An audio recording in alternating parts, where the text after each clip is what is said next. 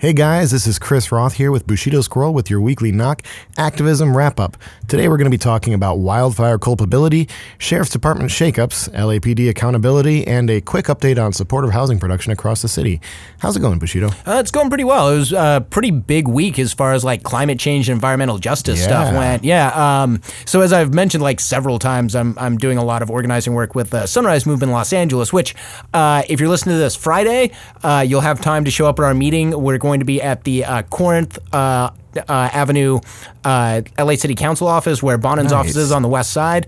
Sunday from 6 to 8 p.m. for our hub meeting, so come out. If you're listening to this on Sunday, it might be a little bit late, but again, it is at 6 p.m., so you can still probably make it.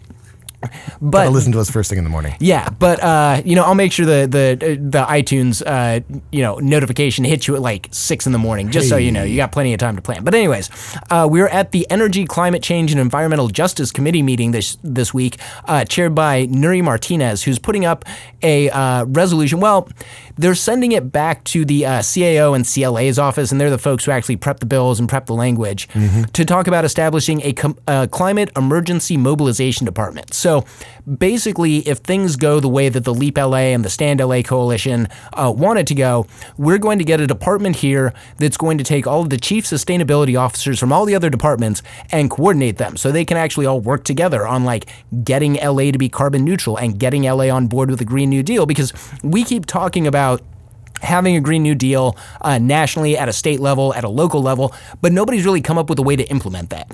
And here in LA, we have officers in each department that are dedicated to sustainability and resilience and how to prep us for the climate disaster. None of them talk. None of them are coordinating. They're all siloed. We've had the Office of the Petroleum Administrator. We've had the Environmental Affairs Department all kind of fall by the wayside and go nowhere. And so the city really wants to do something useful and wants to have some way to actually bring about carbon neutrality and build a sustainable future and stop urban oil drilling and all of the stuff that the Sunrise Movement and the Green New Deal are aiming to achieve. So it's really exciting to see this moving forward in City Council, to see all 5 members of the committee backing it, and to feel like when it goes to full committee, it's going to have a lot of support. Herb Wesson has been pretty out in front saying he wants a Green New Deal for LA. Garcetti keeps talking about how he wants a Green New Deal for LA. So this is a really exciting and big development, and there'll be another committee meeting on April 16th where we're going to get the report back and begin to move towards what this resolution is actually going to look like, what this department's actually going to look like, and where we want it to go. So at this point, I'm pretty excited. I'm really happy to see local buy-in on this. That's fantastic. Yeah, and you were also at the Homelessness and Poverty Committee meeting hearing. Yeah, there was discussion in that meeting. There were a number of agenda items that just passed on consent. But then there were speakers who came to discuss some concerns about the use of Triple H funds in terms of rehabbing existing SRO type residency hotels and whatnot in Skid Row in particular, but also as a general feature of how the city was going to be tackling permanent supportive housing across the entirety of Los Angeles. And one of the things that there were a number of speakers who came from LA Can who gave comment specifically citing the example of a residential hotel where there were a number of residents who were effectively evicted by the landlord when the landlord then turned around and received $10.3 million in funding from Triple H to do a rehabilitation of the building as well as providing permanent supportive housing. The folks from LA Can made a very clear argument that they believe that the city attorney is going to have to make some changes relating to how that funding was spent, because it does not appear to be in compliance with the Triple H policies, where there's not supposed to be any displacement that comes from this. This is all of the new permanent supportive housing is supposed to be new permanent supportive housing. Yeah, it's supposed to be net zero. It shouldn't cost us anything. Yeah, so anytime that there's displacement, it should be really a huge red flag, and that was what they were talking about at this. So it was also, I made a point to the committee that the best type of permanent supportive housing that you can build in a neighborhood in terms of getting it put in and making sure that the local community has buy-in and isn't going to object to it is to make it look like regular housing. If you make permanent supportive housing that looks like a regular apartment building, nobody notices that it's even there because, homeless folks aren't going to be lining up in front of it. They don't get kicked out in the morning and then have to come line up to get a bed in the evening because it's not a shelter. Yep. It's permanent supportive housing. Yep. Then nobody even realizes that it's there. I mean, I was at a speaking event that Herb Wesson and Kevin De Leon did for Measure B back in the fall, and it was hosted at a permanent supportive housing complex. The most remarkable thing about it was the complete unremarkability of it in the context of the neighborhood.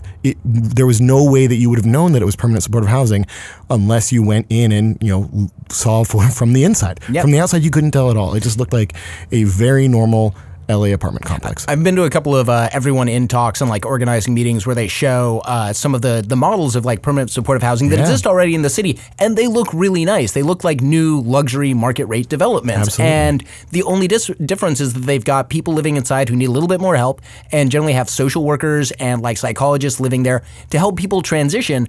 But other than that, it slots into your neighborhood. It's fine, and it's a better way to like understand and get to know your neighbors, because a lot of the folks that end up there have really interesting stories. Like these are human beings and they have dignity, and like they didn't just get born onto the street. There's some way they ended up there, and it's often like a really humanizing story and helps you understand like there but for the grace of Buddha go you. Yeah, exactly. And on top of all this, from a NIMBY perspective, it is good for your property values to have this kind of thing put in the neighborhood, because you don't get all of the negative aspects of having unhoused folks be stuck in your neighborhood in tents, where you've got to deal with sanitation sweeps and the over policing that comes alongside it, and you don't have what people often consider eyesores. There are tents, there's trash, there's all of this that's associated with people not having anywhere to live.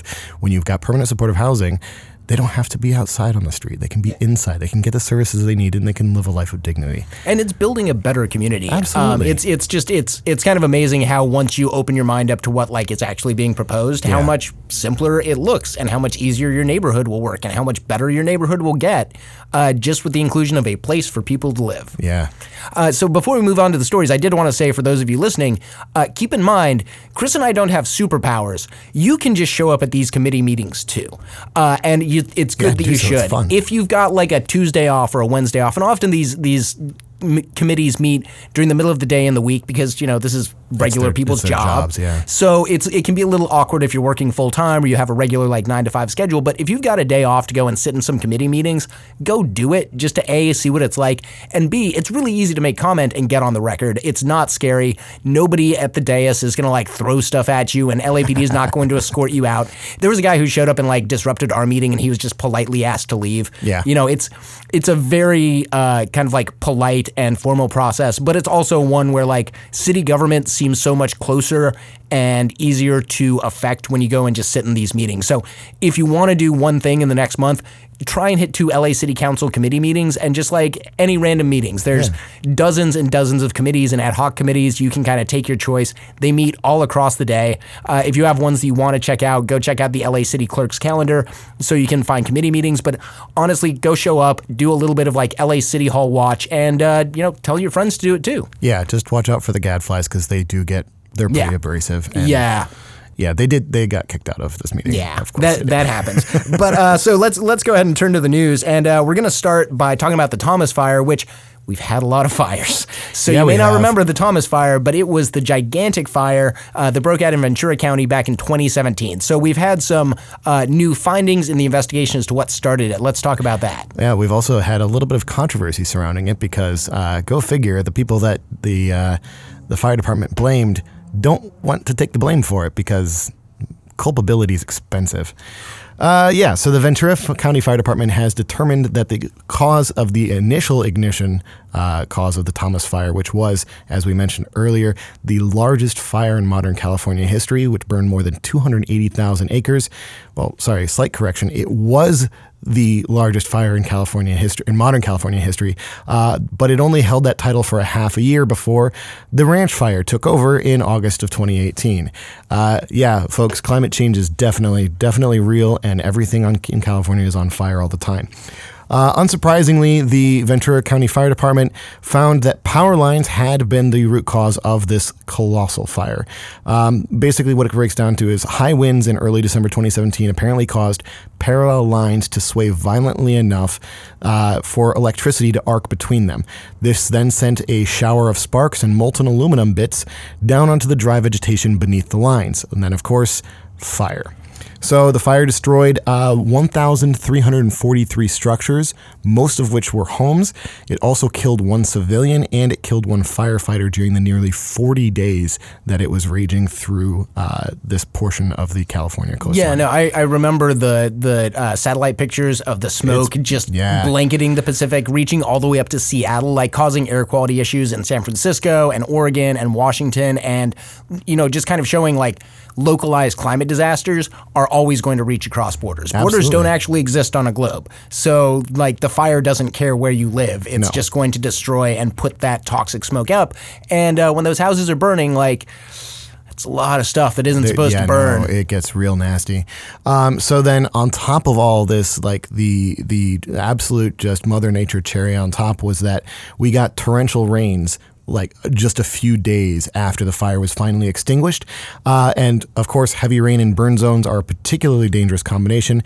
These rains triggered mudslides that started up in the burned out zones in the hills above Montecito, killed 23 people, and wiped out even more homes that the fire didn't get to in the first place. And this kind of also goes to this predilection we have in California to build big, beautiful houses in very terrible places. Yeah. Because like those mountains and hillsides weren't meant to be dug out and have $1 million McMansion on them. They weren't. They do look pretty. They do. Like my cats I adopted from a woman who used to live in Camarillo. Oh yeah. And she's like, hey, have you ever seen that photo of like people running down the side of the mountain when the cliffside is collapsing and it took like 3 homes with it? And I was like, oh yeah. She's like, yeah, I lived in the second house from the top. That's happened to us before, but don't worry, we're going to rebuild again. And I was like, ma'am, please don't. I know you like your ocean views, but stop building on that part of the mountain. The mountain is literally telling you to stop. Like, that's why your house keeps falling off the mountain. Yeah. So this also has to go in a little bit of like, we have to restructure the way in which we think about where we're living and how we're interacting with nature, and especially with climate change as it is and the vegetation as dry as it is, and us having these like intense droughts, these urban interface fires, these wildfires that are part wildland, part urban and part suburban, are just going to get worse and are going to become bigger problems, and we can't rebuild $1 million houses every 5 years after we have one of these. This is just way too expensive for the state. It's incredibly costly for the people who live and work in these cities, and it's just a really terrible way to allow development. Yeah. It's all linked. It's all linked. And this is on top of like, so what did the fire cost us? Because it cost us a couple billion, right? Yeah, so the cost was pegged at around $2.2 billion. So SoCal Edison is who the Ventura Fire Department is claiming was responsible because it was their lines. They, a lack of, either it was a lack of maintenance or it was they weren't being built properly. There's potential for a criminal investigation that could be tied in with all of this, which would be very nasty for whoever gets caught up in the crosshairs of that one. The original spark was in the Anloff Canyon. It came just after 6 p.m. on December 4th, 2017. But SoCal Edison is claiming that the fire actually started 12 minutes before they lost service in the region, and that the fire was burning for at least 15 minutes prior to the start time that Ventura County Fire Department reported, which was 6:17 p.m. So I only tell you these times in particular because that's what like all of $2.2 billion worth of culpability hinges around. Is they're saying that the fire started 12 minutes before the power went out. The power, I mean, honestly, I don't know that the power would all be tripped off if the lines are just arcing. That's a lot of power that's going through there, and if you've ever screwed anything up with like a lithium polymer battery, you know that the power can zap real quick and make big loud bangs and shower little bits of metal everywhere. And it's it's entirely possible that the lines would keep going and still have power on them while everything caught fire. Well, and this also ties into like kind of what we're working with the Climate Emergency Mobilization Department, where we keep talking about how much money it's going to cost to do like the Green New Deal, either for Los Angeles or California or for the United States in total. But what we don't talk about is how much it will cost us to not do anything. We can't pay $2.2 billion per fire when we have 5 to 10 of those fires a year. Every year, we will go absolutely bankrupt as a state. Plus all the infrastructure that gets destroyed, the people who are left without housing.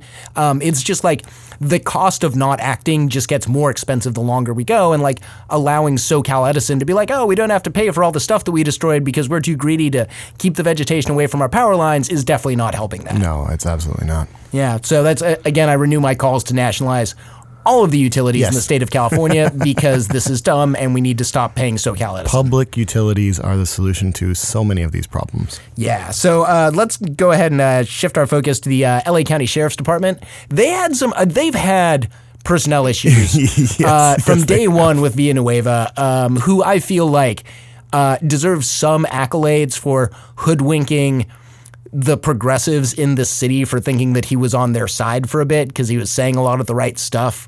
And then he got into office and was like, surprise, I'm going to protect all the abusive deputies and rehire like a domestic abuser. So we have some more fallout seemingly coming from that. Yeah, and it's all linked together with all of that, of course. So, all right, what it comes down to is that Sheriff Villanueva's second in command is out of the job. His name was Ray Leyva. He had come out of retirement, medical retirement, to help Villanueva take on this new job, which he won the election for, and he lasted just 3 months before being removed from his position. No, I think he retired. He resigned, right? Or was he removed? No, Leyva was removed. Oh, yeah, okay. Full blown. His resignation was sought.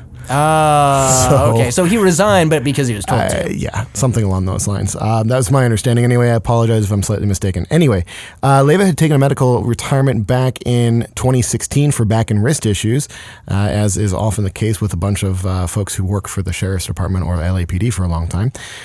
He had previously run for sheriff back in 2006 and was a very strong supporter of Villanueva, donating $3,000 to his election campaign.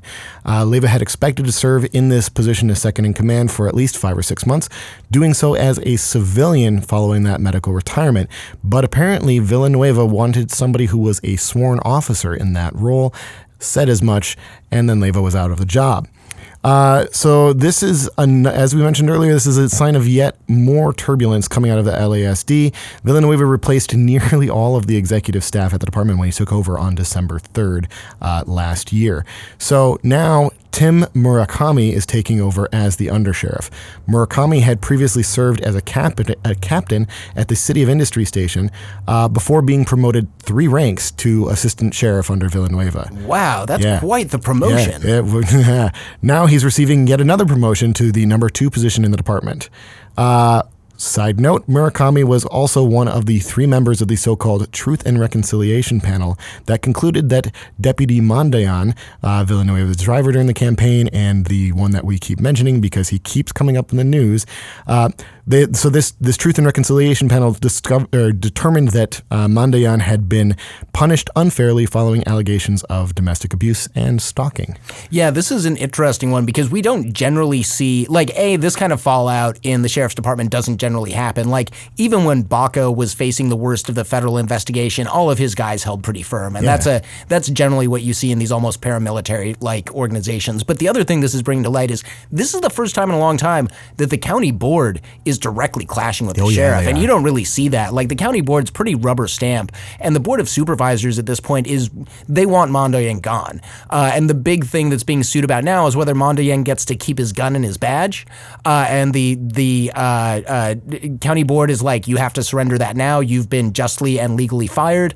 The sheriff's department says, maybe he's been fired, but not justly and legally, and he doesn't have to give up his badge. So he's no longer on the job, but he's not getting paid, but he does have a badge and a gun. Yeah, he's still technically a cop. Like, he could still technically be out there enforcing the law. I don't think he is. I think he's just sitting around waiting to get his payout. That is a very scary proposition. But it's one where you don't generally see a sheriff butting heads with the county board, and this is kind of exactly like the county board for the first time in a really long time is probably the most progressive body we've got in at least Los Angeles County and city, if not the state. Yeah. So it's a little bit disconcerting to see a board that's majority women saying, hey, you can't have this dude who's known for abusing women on the force, get rid of him, and Villanueva saying, no, I think I'll keep him.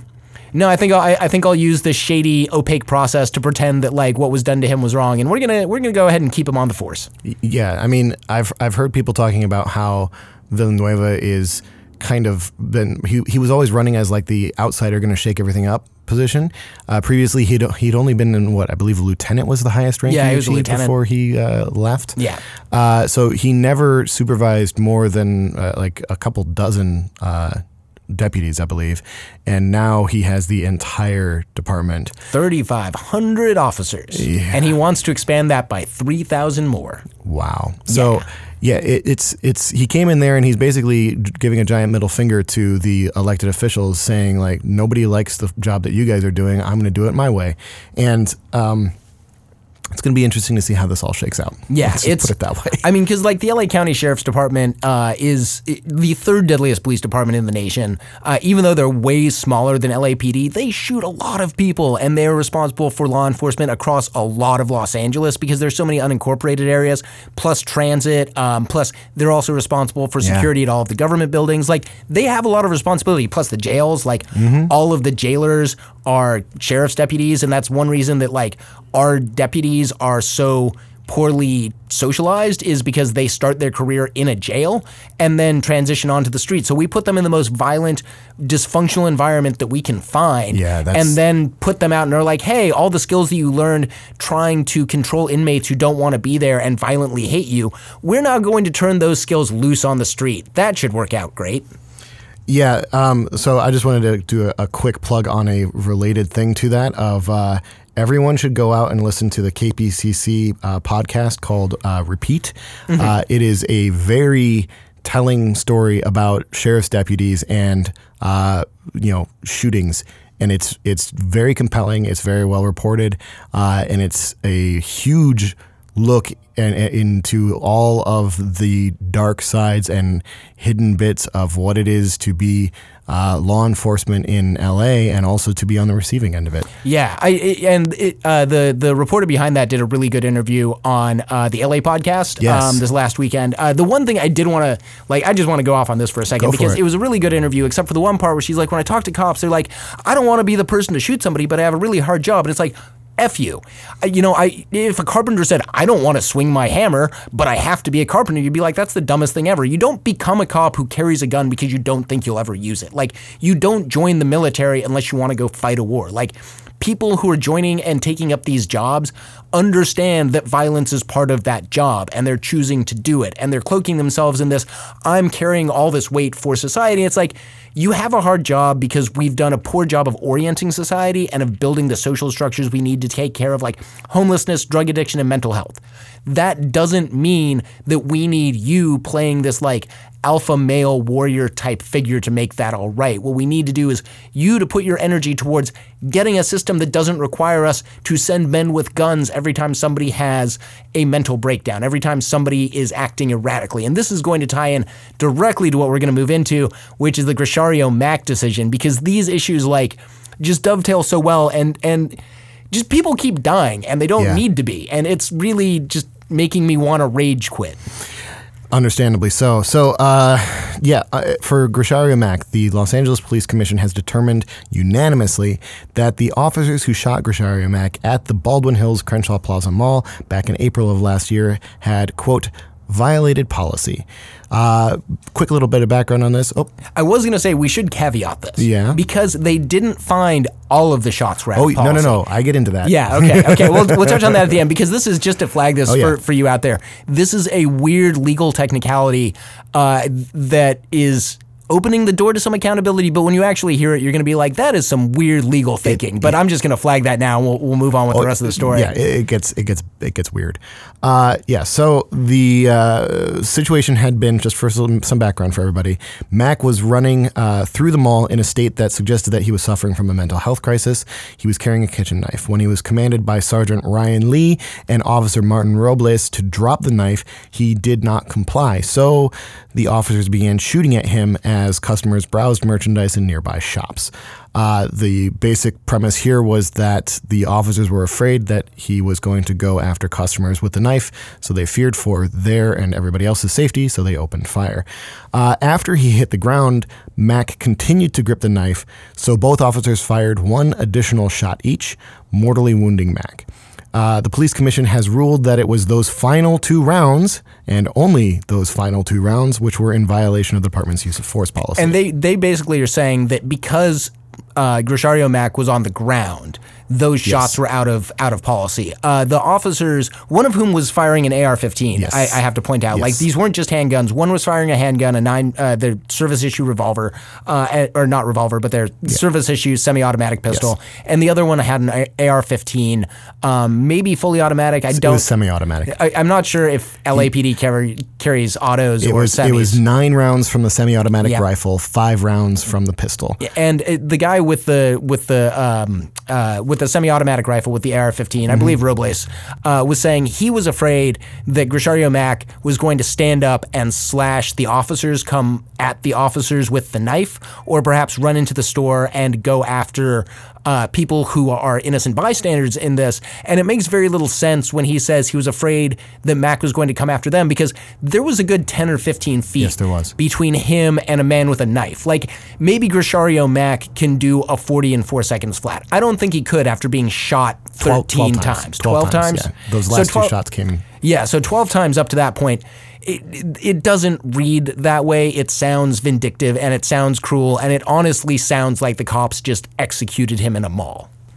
I think that is a pretty accurate read on the situation. So again, the commission voted unanimously on this. And now Chief Moore, who had previously taken the stance that all 14 of those shots were within policy, he gets to decide what discipline these officers are going to face. Yeah, and this has to go through the Board of Rights, which is 2 sitting LAPD officers and a civilian who are going to decide if there's going to be any disciplinary action. We also have to trust DA Jackie Lacey as to whether or not she's going to prosecute these officers for what is basically murder. Before we get into that, because we are going to touch on that a little bit more, I do have to say that it's a weird qualified relief to see this decision from the Board of Commissioners, because they're generally such a rubber stamp group of people. Also, it explains why they took 3 different meetings to finally come out with this decision. Like, I would love to be a fly on the wall for the discussions that they were having, because I think they realized when they saw the community response meeting after meeting after meeting that they couldn't come out and say, oh no, these guys get a pass. These 2 officers were completely in the right. But they also didn't want to come out and say, okay, you shot him 14 times, you should be on the hook for all 14 shots. Like, they found a weird legal technicality where it's like every single one of your shots was fine up until those last 2 shots. Those are the only 2 that don't matter, but that's the legal realm of technicality we're in. At this point, that's the most accountability we've seen for a police officer since the shooting at Venice Boardwalk a couple of years ago, where even Chief Charlie Beck came out after the police commission said this shooting was out of policy. Beck said, hey, this officer, who, by the way, has been arrested for domestic violence and stalking since that shooting happened. Trend. Yeah, but even Beck came out and said, hey, we should prosecute this guy. And Jackie Lacey just let it sit on her desk and lapse, and nobody ever took up the case, when the literal chief of police in LA said, prosecute this guy for murder, that was wrong. So it's hard to figure out what's going to get traction with the DA here, or what's actually going to make that happen. But I have some hope, like this might be us rounding a corner and beginning to rein in some of these abuses. I'm not positive. Maybe, but...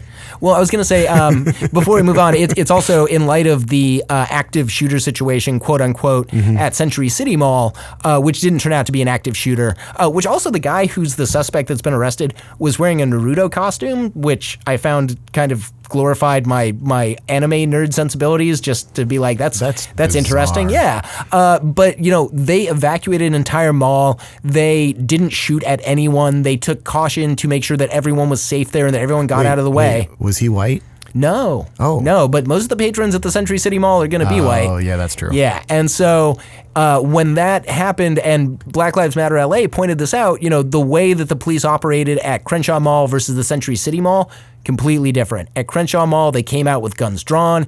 They came out ready to shoot someone. They were, when the cops were saying we didn't want him to stab any of the bystanders, it's like, how do you know where every single one of your bullets were going to go? You didn't clear the area. You didn't get people out of the way. You just opened fire without warning. You could have hit a bystander, but you take that same situation to a rich mall on the west side and suddenly, hey, let's make sure everyone's safe. Wow. Let's make sure everyone.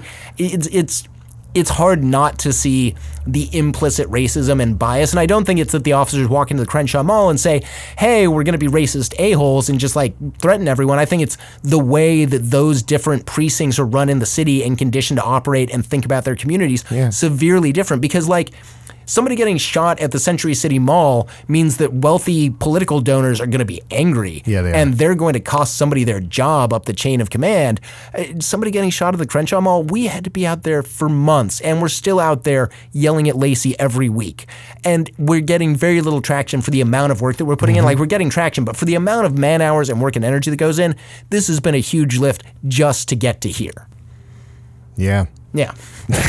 So and now on lighter topics. Yeah, well, so moving on to the lighter topic of police accountability. So the LA Times editorial board, I have a love-hate relationship with them. They did put out a pretty fire editorial though. They are really, I don't know what happened, but they've kind of begun to come around on police accountability issues. And they were specifically calling out Herb Wesson, the president of the LA City Council. So let's talk about this fire they were spitting. So to be fair, I do think that they just genuinely do not like Wesson because if you remember with Measure B, they came out very staunchly opposed to Measure B, partially maybe because Herb Wesson was backing it. So, do what you will with that information. It's just supposition on my part, and who knows? But that being said, on March 20th, the Los Angeles Times editorial board came out in a very full-throated condemnation of the current trajectory of police accountability in Los Angeles. Back in 2017, City Council President Herb Wesson promised a series of hearings around the city on LAPD reform, including excessive force, dishonesty, accountability, officer discipline, and transparency. Wesson told the Times at that point that, quote, "There's not one subject I want to duck." As the Times pointed out, he ducked it. All of it, really. What we ended up with was instead that officers get a choice between the Board of Rights that we were discussing earlier, that they've always had for disciplinary action, or a new civilian commission that was created through Charter Amendment C back in 2017. People didn't really even seem to realize that this was on the ballot. It was an extraordinarily low turnout vote. Look, I'm not going to lie. I forgot that thing existed. I remember voting against it because the ACLU said, don't vote for this. Yep. And I was like, I don't know what this is. And then read a little bit about it and then, let's not do that.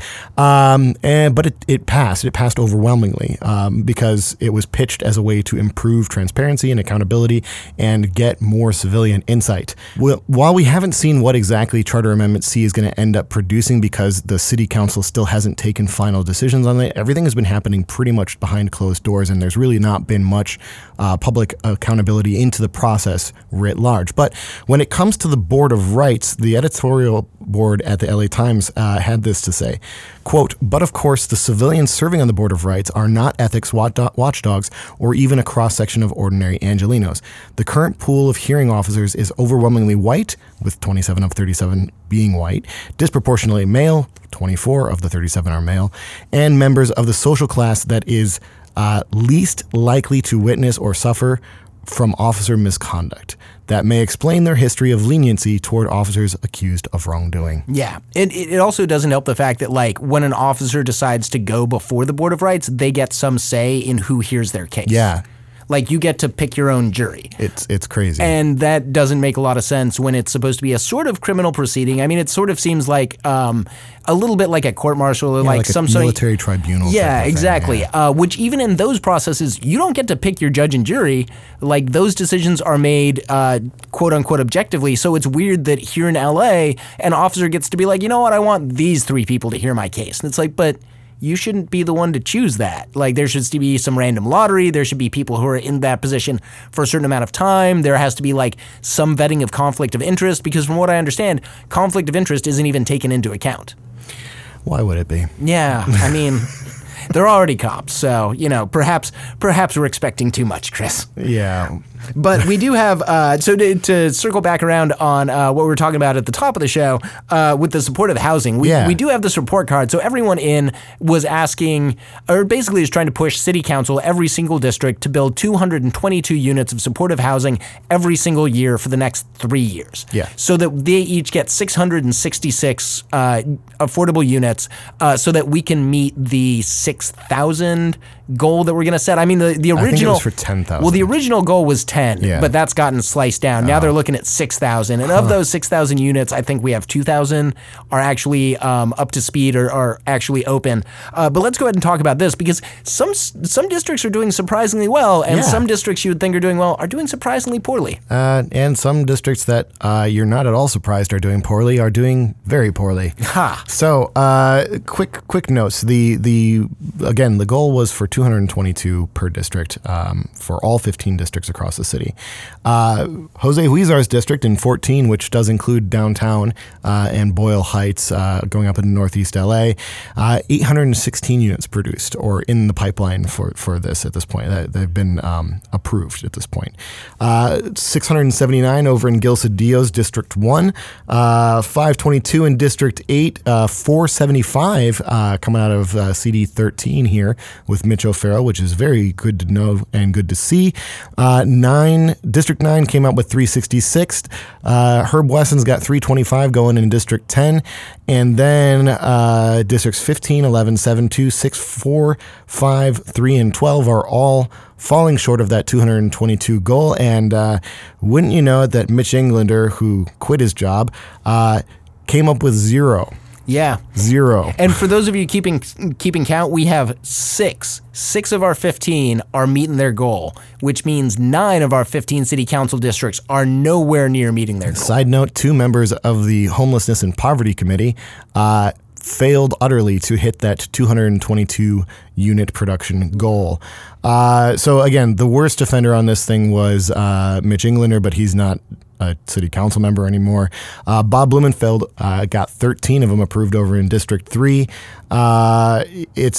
Again, this really is just part of a larger trend that housing for the homeless is still being disproportionately slated for the lower income areas across the city, especially in and around downtown, and doesn't really make much of an impact in the more affluent areas around the city, despite the fact that there are homeless people literally everywhere in LA. Yeah, and it's also one, I just learned this today. So Bob Blumenfeld's wife, she used to be the CEO of Liberty Hill. Okay. The current CEO of Liberty Hill happens to sit on the police commission, which is a little bit weird. Liberty Hill, for those of you who don't know, is a huge funder of progressive causes. Full disclosure, they do fund Power, People Organized for West Side Renewal. We do receive grants from them. But Bob Blumenfeld's wife had to step down as that CEO when he ran for office because, that you can't be doing that sort of stuff. Yeah. But it's weird that Blumenfeld's wife would be, formerly a chief executive officer who's helping fund some of the most progressive causes in Los Angeles, giving money to pretty much every lefty group here, and then he's only built 13 units of supportive housing. Money, mouths, the placement thereof. And not in my backyard. Yeah, it's depressing. It is cool to see at least those 6 districts are kind of knocking it out of the park. Yeah, even the least successful of those 6 is still 100 units ahead of that goal. Yeah. So if we can keep that going for the next few years, at least with CD 14, where a lot of the housing crisis is centered because of Skid Row and everything, we're gonna see a lot of progress. That is helping people. That is a move towards more stability. And again, there's a natural concentration of homelessness that happens in CD 14, and it is unavoidable because of the way that we deal with the homeless. It is not just a fact that there's a concentration of services. The homeless don't congregate in Skid Row because they want to be in Skid Row because they have access to services there, although they do.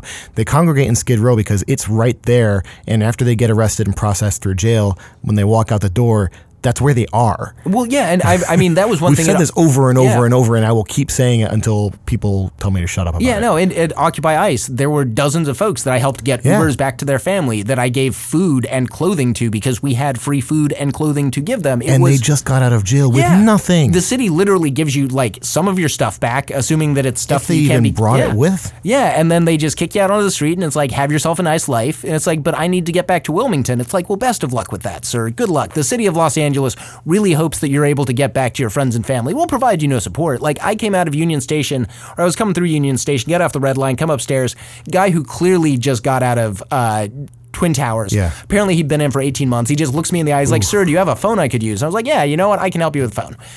We were able to call a halfway house within about 15 minutes of calling. We were able to get him on a Gold Line out to Boyle Heights, where he was going to get into a Christian halfway house so he could get back on his feet, a recovery program he'd been through before. Okay. Literally, random dude with a cell phone, more help than the $9 billion city of Los Angeles. Your tax dollars at work, folks. Yes. So pay me for my phone plan because it's helping more than the city is. Yeah, great. So, but let's round this out on a comedy note, like before Chris and I get like super apoplectic here. So Jose Huizar, even more so. So Jose Huizar, councilman allegedly corrupt extraordinaire, has pulled another just amazing move. Like just the word chutzpah is made for this situation. That was used in the tweet. So what's going on here is that you remember that lawsuit from the Huizar's former staffer, Maya there's Alvarez. So many of them. So this is one of the two from the former staffers from last summer, both of whom I believe currently work for Wendy Carrillo over in 8051. I think only one of them does. Oh, but now? It's okay. Yeah, anyway, Maya Alvarez had apparently been very much harassed and like emotionally abused by Huizar while working for him, allegedly. And she also said that he had her delete calendar events and stuff to mask his meetings with developers. So she's got some of the real dirt on him. Yes, she does. And also the whole organizing his wife's campaign in city offices on city dime with city workers on city hours. Yeah, not allowed to do that, folks. Anyway, so Michael Kohlhaas, who runs a very fascinating journalistic site documenting the really interesting stuff that is going on, specifically in downtown related to the business improvement districts, and generally just somebody who is digging for the dirt anywhere they can find it on all of our allegedly corrupt officials within the city, found that Jose Huizar had filed a petition with the Los Angeles County Superior Court asking for a refund of his $435 filing fee. Where did the developer money go, Jose? You're too broke to pay a $500 court fee. Where's the millions of dollars of developer money? My guess is it's more along the lines of being cheap and just trying to, I think he's trying to save it up for his eventual lawyer fees. That's my guess. Because one billable hour. Hey, maybe that'll be the hour that saves him from federal prison. But the point here is that you can, as a city employee, file to get refunds of your court filing fees, because that's just a thing that happens. It's just if you're broke in this city and they arrest you on Skid Row, you can't say I'm too broke to pay my court fees. They'll just send you to jail. But if you're Jose effing Huizar, who's taken allegedly millions of dollars from developers to help push along their insane, stupid developments in downtown, you can say, they're not finishing building, by the way. I'm gonna, when I get back to downtown, I'm just gonna find the first unfinished skyscraper and just kick it. I'm just gonna kick it. It's really easy. You can just go to the 7th Street Metro Station, get on the Blue Line or the Expo Line, and take one stop, and then you're there. There's so many of them that are unfinished. Out in the Arts District where I moved, there's a bunch. There's 1,500 market rate units getting ready to come online in the next 6 months to a year. It's gonna be so bad. So bad. And there's also no grocery store out there except for the really crappy Grow DTLA. Enough griping about my new neighborhood that's just a literal food desert, full of rich white people who Postmates everything. So many of those. All right. right. Well, so this On has that been note. this has been a very fascinating week in the city of LA. Like I said, things to keep in mind. April 16th, there is going to be another ECCEJ committee meeting where we're going to hopefully get more concrete plans for a Green New Deal for Los Angeles. April 26th, we're bringing the Green New Deal road tour to Los Angeles Trade Tech College. Tickets for that will be on sale very soon.